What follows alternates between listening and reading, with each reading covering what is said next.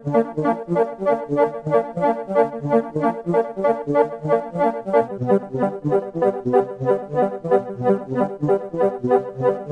is a Socialist News and Views special interview.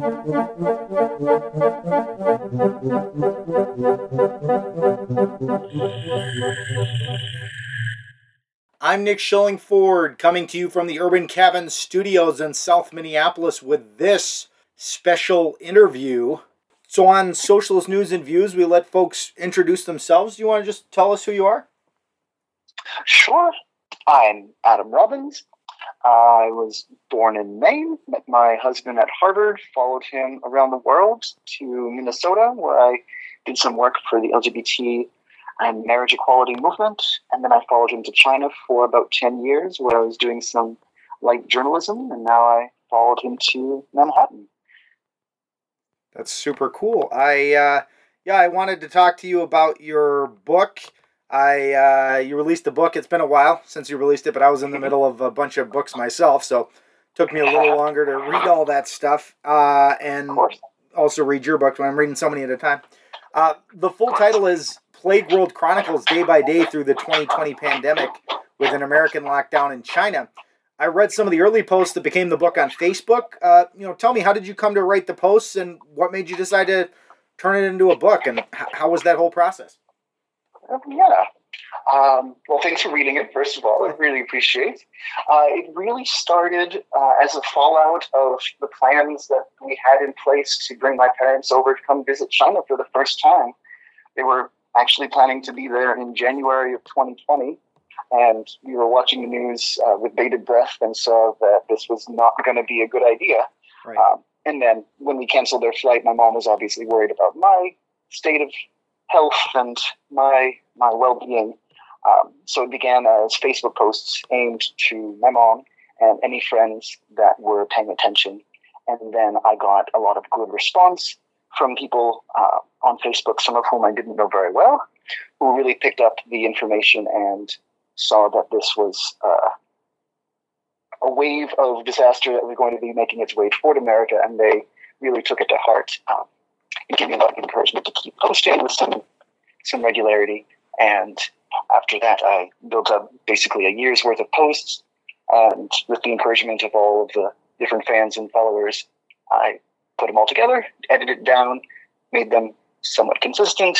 Didn't do too much in terms of fact-checking because I wanted to keep that freshness that I had at the very beginning. Just trying to get the perspective of someone that was there on the ground, experiencing things in real time, and sort of carrying forward whatever ignorance I had at the time. Right. And if I did go back and change something, like the next day, if I changed any facts, I'd try to go in and change the underlying record as well, so that I had all those things in the right place.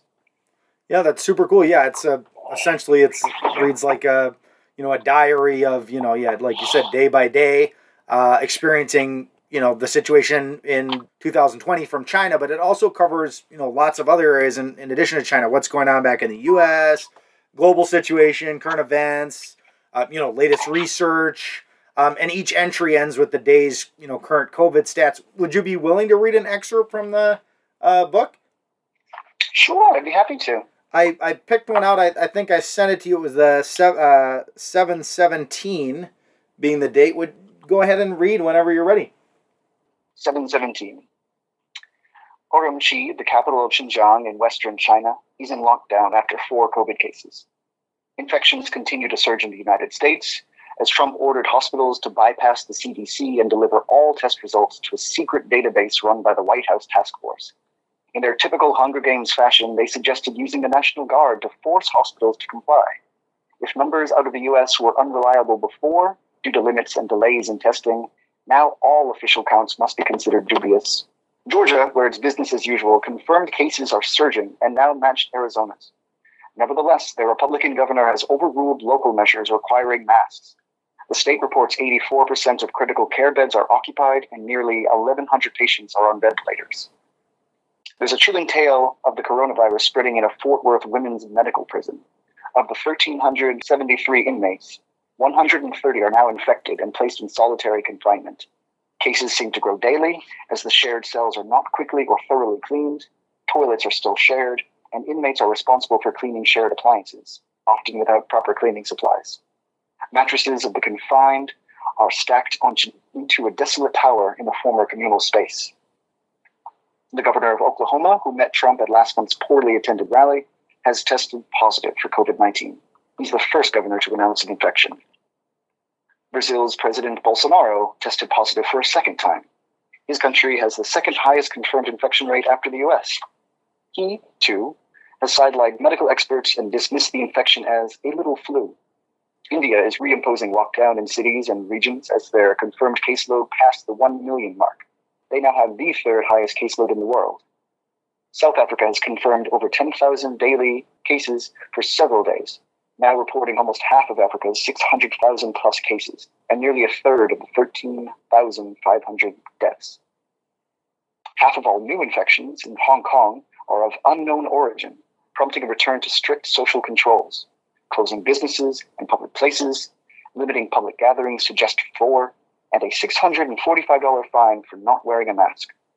45% of new cases in Japan are also of unknown root, raising Tokyo to its highest alert level. In Australia, where the outbreak is spilling over from quarantined Melbourne to Sydney, 51% of new infections are of unknown origin. But in South Korea, aggressive contact tracing could account for their 10% figure of unknowns. The leader of South Korea's secretive Shincheonji Church was interrogated for 4 hours related to allegations that he worked to thwart contact tracing during the February outbreak among congregants. He's also accused of embezzlement and destruction of evidence. The European Union is fighting over who should receive what from an unprecedented $2.1 trillion coronavirus recovery fund. The 27 members are meeting in person with masks and distancing, but there are signs talks could end without a resolution on Saturday night. China reported economic growth of 3.2% in the second quarter, after the Q1 drop of 6.8%, even as experts say the numbers don't add up. They point to the 10% of services that are still closed, and the 33% of the industrial sector that wasn't online. How do you increase year on year when a chunk of the business sector is at zero output? Here in Shenzhen, the real estate market is boiling over again. China's decision to prop up its economy by requiring lower bank reserves means there's more cash to lend, driving up prices in this tech boomtown. Now there are strict new rules on who can buy a second home, though there are always ways to cheat. There's also a return to the high-risk shadow banking that got local banks and governments into trouble before. This often funds real estate gambles under the idea of buying high and selling for even higher. But eventually, it's always a game of musical chairs. A legit study, finally. A British trial of dexamethasone treated 2,104 hospitalized patients with the steroid for 10 days and compared them to 4,321 patients receiving traditional care. Researchers reported a drop in mortality in patients on ventilators, 29% versus 41%, but only a slight improvement in those otherwise receiving oxygen, 23% versus 26%. There was no improvement for those who didn't need oxygen. Steroids like this suppress inflammation, which the body uses as part of its immune response. That can help limit the impact of excess inflammation, as occurs in the cytokine storm, but prescribed too early, it can hamper the initial fight against the infection. Australian researchers have invented a 20-minute test for agglutination, a clumping of red blood cells caused by the coronavirus. It only requires 20 microliters of plasma from blood samples and should be able to identify recent infections. The world's official numbers, official with an asterisk, 14,187,072 confirmed cases. That's an additional 729,614 in the last 3 days. There are 599,274 deaths. That's an additional 18,000. And there are 8,453,962 recoveries. That's an additional 606,000. Perfect. So, having been in China during this period in 2020, and I picked that one because excerpt because I thought it covered a lot of the types of things that you cover in the book. You were experiencing in China lockdowns, restrictions on movement, But that was not just happening in China. It was, a large section of the globe was putting some form of restrictions or other in place. So, there was something like this going on, in the U.S. as well. What, if anything, do you think people in the United States misunderstand about China or get wrong about the way the Chinese government operates, including during the COVID pandemic? Right. It's a great question. It's a massive question. It is. Just isolating in a small sense on the COVID response, I would really put a contrast between the experience that I had in Shenzhen in the south of China and people in a city like New York during the year 2020. People here in New York had such a different time because there were locally a very strong push to keep people working from home, keep people inside of their homes, and only have essential workers out in the world. There was a lot more spread going on. There was a lot more porous borders.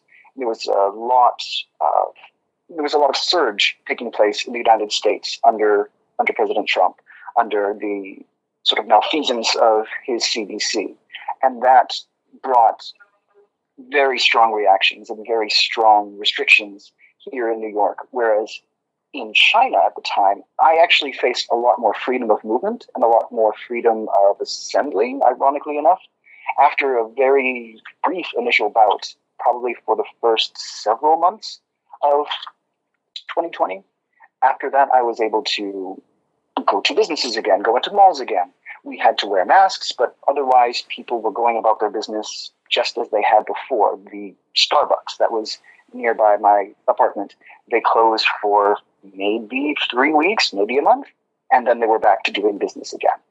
It was primarily like contactless and people were picking up and caring to go, but it was almost business as usual. I think that is something that surprises people when I come back to the United States, to hear that China had such a different experience, because for that first year and for pretty much all of 2021 as well, the Chinese policy of having a very strict border control and keeping out a lot of people really did have the intended effect of keeping widespread infections at a minimum. And that went well for a time. And then everything just unraveled when they began to consume Hong Kong, basically. Hong Kong has always been one foot in the Chinese world and one foot in the rest of the world. It's how Hong Kong, and it's their existence, basically, as a financial center and a place where people can travel and bank and have access to both the Chinese market and the Western market. And so they necessarily had much more exposure to people, much more exposure to infections. And being an island off the tip of China, they were constantly at the mercy of whatever food could be trucked into Hong Kong from the mainland. And those truckers had to go back and forth. And that itself became a source of transmittable infections that were going to Shenzhen, that were going to other cities nearby, like Guangzhou. And that began the unraveling of the successful COVID-0 policy that had made 2020 and 2021 pretty reasonable in China. So that by this year, 2022, everything had basically unraveled, and we're seeing the sporadic outbreaks all over China, and we're seeing the heavy-handed lockdowns all over China, which can be enforced in a way that they cannot be enforced in the United States, just because of the structure of Chinese governance, which is very top-down, but also ends at a very, very local level, where even at the neighborhood level, there are basically cadres or sort of locally appointed members who are not necessarily part of the Communist Party, but are sort of brought into the trust of the Communist Party and asked to monitor their neighbors and sort of cajole their neighbors into certain behaviors. And the way that they've built a lot of the housing in China, if it's older, it's in neighborhoods that can be sealed off. And if it's newer complexes, they're almost all tower buildings that have a gate around the entire complex. And so it becomes very easy in a case like this to lock all but one gate and then force everyone through that gate. And before they can get in, you need to show a QR code that shows that you are healthy. And as of the beginning of 2020, everyone had to show a QR code saying that not only are you healthy, but you have had a COVID test within the last 24 hours. And that is one of the sore points that has led to so much of the resentment and the anger that we're seeing now. Yeah, and sort of the flip side of that, but a very similar question, did being in China in general, or maybe even specifically during this time, give you a new perspective on the U.S.? Now, you're back, you said in New York now, it's like, if so, how is your view on the U.S. different now than it was when you originally went to China? It's really complicated, of course. Mm-hmm. When I left, President Obama was still in office, and it felt like a very different time than the America that I read about under President Trump while I was in China. I was there in China entirely during the 4 years of Trump's administration, and so the anger and the way that people were riled up into resentful, anti-government, anti-science, anti-progress, compassion was something that struck me as not alien, but it struck me as a different part of America coming to the forefront. So when I was in China and looking back at America, I was getting very anxious about returning, thinking that America, taking on actually some of the stereotypes that are commonly shared in China, emphasizing America's access to guns, emphasizing America's lingering racial inequities and racial resentments, emphasizing the divisions within America that China's government likes to play up when it's emphasizing how good it is doing at keeping China one happy unitary state.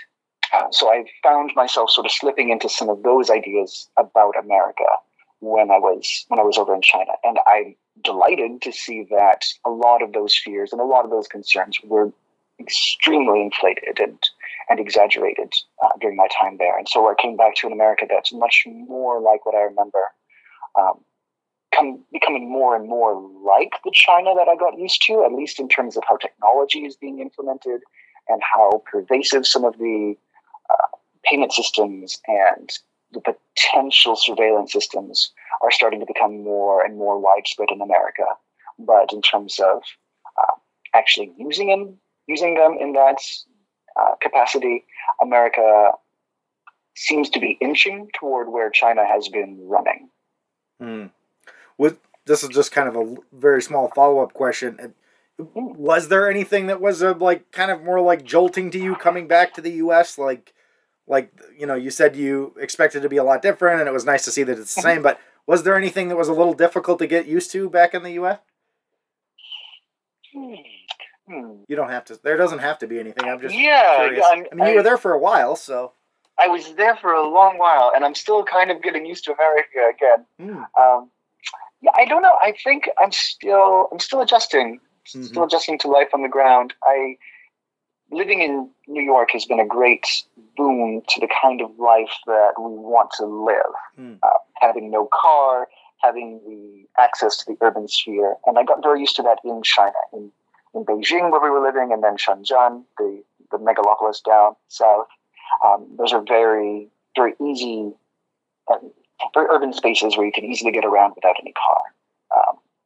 So a lot of that has felt familiar and not too jolting. I guess in America, in New York, there's more homeless people. There's more aggression in the subways. There's more of a sense that people are unrestrained by a sense. How to put it? In China, I felt very safe. I felt like I believed the statistics, and in my day-to-day life, it felt like there were very low chance of violent crime ever happening to me. In America, that is not the case. And I knew that wouldn't be the case. And I have felt it without feeling irrationally scared, but I am aware that some portion of the American population has the propensity to violence and will use it because of the stresses and because of the circumstances of the situation, and they're not intimidated by the state the same way that the Chinese people are. Very fair. We've seen a number of protests in China recently that have been, I think they've been, covered more heavily in some media than others. I've noticed it seems like everywhere is at least highlighted the protests in China, and then now we've also seen some response, or at least that's my understanding from what I've read, is some response from the Chinese government in response to those protests. From information you're getting from anywhere. How widespread were these protests? How popular were they? And what has been the reaction as far as you can understand it? Yeah. Of course, I have to say I have only a slice of the reality of China. Very fair. Just talking to some friends that are over there in Shenzhen, living in Guangzhou, which was under a very severe lockdown for a long time. And then speaking with some friends who have actually been living in the United States, but were from Guangzhou and had to leave because the work for LGBT rights that they were doing is simply no longer tenable over there. They all attest to the increasing frequency and duration and strictness of some of these lockdowns that have begun in 2022. They were sporadic before, but I think especially when they locked down Shanghai for several months, that felt like a turning point to a lot of people that saw that even in the most privileged part of the country, even the wealthiest, most Western-facing city in China, Shanghai was in dire conditions because the local governments did such a poor job of planning for how to feed all these people that were functionally put under house arrest for several months. And that has been a condition that other cities have also faced. It started off in Wuhan that way back when. But then since 2022 began, we're seeing more cases of cities that are put into stringent conditions. And we saw in Urumqi the fire that led to the death of at least one person. And people online in China are frequently just assuming that this is because of the strict COVID lockdown procedures. My friend James Palmer with the Foreign Policy magazine, he's counted out 14 different cities that showed protests in the following days after that fire in Urumqi. And that is worrisome to the governing party, of course, and really matches with what I experienced there. I only stayed in the urban spaces, but I encountered plenty of young local Chinese who were very aware of the disparity between their government and how the rest of the world functions, who have some deep resentment about the restrictions on what they can say, what they can do, who they can talk to, where they can go. The campaign for the last 10 years by the current president of China has seen a lot of the spaces that people had come to rely on closed completely, both in person.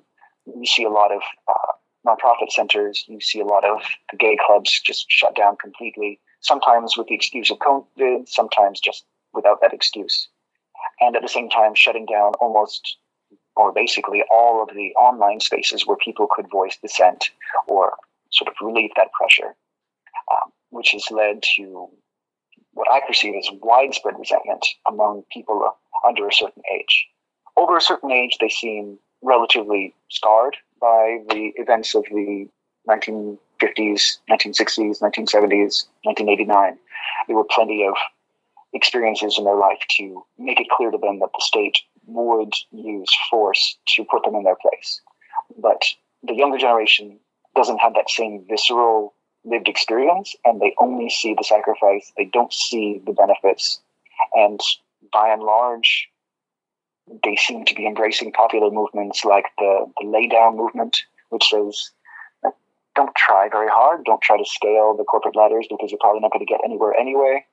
Someone will be better connected or more corrupt than you, and they will just take the cash and leave you in the bottom rung. People that can get away and move to other countries are doing so, but that takes money and privilege. And many of the others are just sort of laying back and taking to the motto of let it rot and not really investing in the future, which is terrible for China's future. The U.S. everybody should want China to succeed, to become a robust place where people can have a functioning system that accommodates this diversity of opinion and allows a billion people to live a billion different lives if they want to do that. But right now it is in the hands of old men that do not want to give up power, and more people are aware of that, even if they cannot say anything about that. So reading that people are showing up to protest with blank pieces of paper, that they are sort of standing silent in vigil, makes a lot of sense to me. There's such a widespread resentment, not only against the government, but against the white-clad medical workers that are stationed near every apartment building and make demands that everybody take their test every day, and force everyone to waste their time. That's just been growing, and it will continue to grow until people have a chance to really see change in a way that makes their lives better.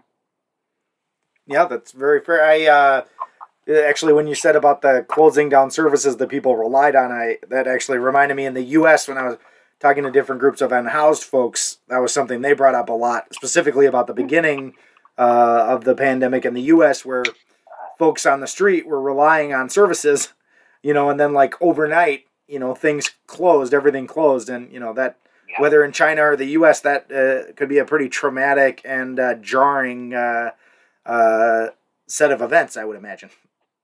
Oh, absolutely. Yeah, I think there's a whole generation of Chinese youth or Chinese people who are like under 50 who grew up when China was still opening. And they have seen in the last 10 years a lot of those connections to the rest of the world, a lot of the groups that they had relied on to form their community, to give them the support to form an identity that they wanted to live in the world. They've seen all that taken away from them, and seemingly they got nothing in return. I really appreciate you speaking with me. Super, super great, and it was great to read your book. Is there anything else you want to share before you go? Yeah. I hope everyone listening appreciates how safe we are, how healthy we are, and how hard that some people are still living. It's great to have the perspective of being overseas and experiencing a very different way of engaging with the world, and it's made me cautiously optimistic about America's future and the way that we can muddle through as long as we're able to step back and take that perspective. Well, thank you so much. My pleasure, Nick. Thank you again. And that's our interview. Thanks for listening. Solidarity. This has been a Socialist News and Views special interview.